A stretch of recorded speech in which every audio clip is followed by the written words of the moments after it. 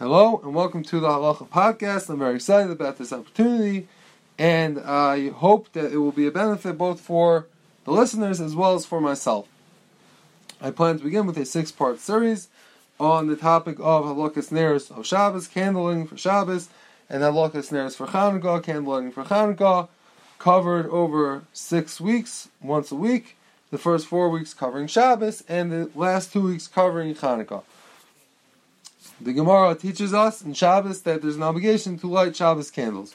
The vast majority of poskim rule that this obligation is only rabbinic and not a Torah obligation. The Rabbah indicates that this obligation is a Torah obligation, but we follow the majority opinion and rule that Halakas Neros is only rabbinic. The poskim give 3 reasons for the enactment of Halakas Neros.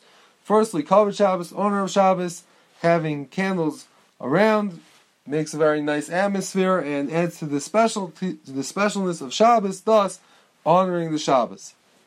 Second reason is honoring Shabbos, enjoying Shabbos. There's an obligation to enjoy Shabbos, which is done through the 3 Shabbos meals, and having light at the meal enhances the enjoyment of the meals, because if someone does not have other lights besides for the candlelights, they would not be able to see their food and properly enjoy it. And even if someone does have other lights, such as in our homes, when we typically have other electric lights, the candles still lend to a special ambiance and a more unique atmosphere, which also lends to enjoying the food more, thus enhancing the Oneg Shabbos. The third reason is Shalom Bayis, peace of the home, because if there is no light in the home, people will bump into things and bang their knee or their toe, and get upset at each other, and to prevent that situation, Chazal enacted the mitzvah of Halakas Neros. Typically, the woman of the house is the one who lights the Shabbos candles.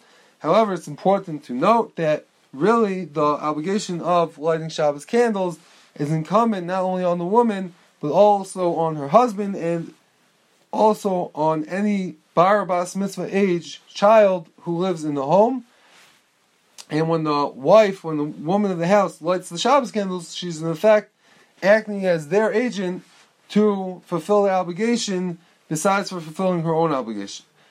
The reason why the woman was given the task of lighting the Shabbos candles is explained by the Shulchan Aruch, because the woman is the one who is typically present at the home, and she takes care of the household matters, and as such, Chazal instituted that she should be the one to light the candles.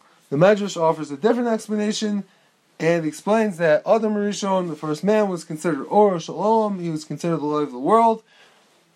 As the verse states, Ner Hashem Nishmas Adam, the candle of Hashem, is the soul of man. And Chava, Adam's wife, who gave him the fruit of the Eitz Hadas to eat, diminished his light by causing him and the rest of the world to die. And as a rectification of that sin of Chava causing the light of the world to be diminished, women light candle on Friday, which is the day that Chava gave Adam Rishon the fruit of Eitz Hadas, and spread light to the world instead of the light being diminished.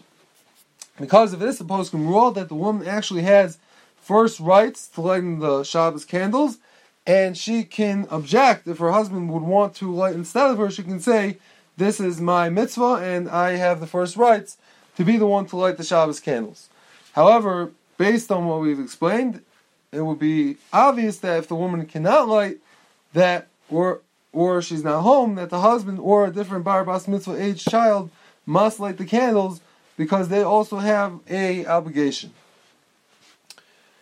Additional halacha that emerges is that the husband should try to participate somewhat in the Shabbos, in the lighting the Shabbos candles, not by lighting them, but by preparing them, by putting the oil in the lamps, or putting the candles, fixing the wicks.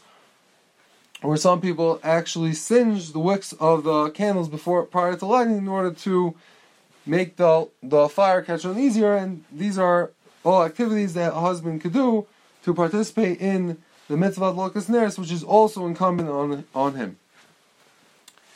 The basic obligation of Halakas Neros is only to light one candle, And that is the reason why when we make the bracha on candle lighting, the bracha is in the singular. L'hadlik ner, to light a candle, shel Shabbos, of Shabbos, even if someone's lighting many candles, because the basic obligation is only to light one candle.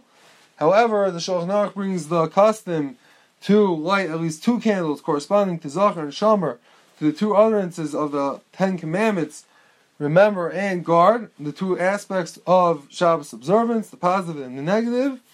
And the post can bring other customs, for instance, to light 7 candles corresponding to the 7 days of the week, or to light 10 candles corresponding to the Aseret Dibros.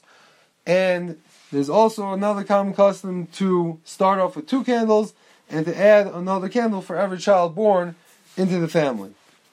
It's important to note that once a woman has decided and begun to light a specific amount of candles on a permanent basis, she may not stop doing so at a later point on a permanent basis without being matar neder, without annulling a vow, because the fact that she accepted upon herself the added mitzvah of adding candles to the basic obligation of 1 candle would be considered a vow, and she must annul it if she wants to stop lighting that amount of candles. However, if a woman is away on a trip or she's staying at someone else's home, she need not light all the amount of candles she normally lights, and it suffices to light 2 candles, because that would be included in the original acceptance that she made once she lit whatever it was, 7 or 8 or 10 candles, that if she would be in a situation where it's not practical, that she would not need to do so, and as such she does not need to be matar neder.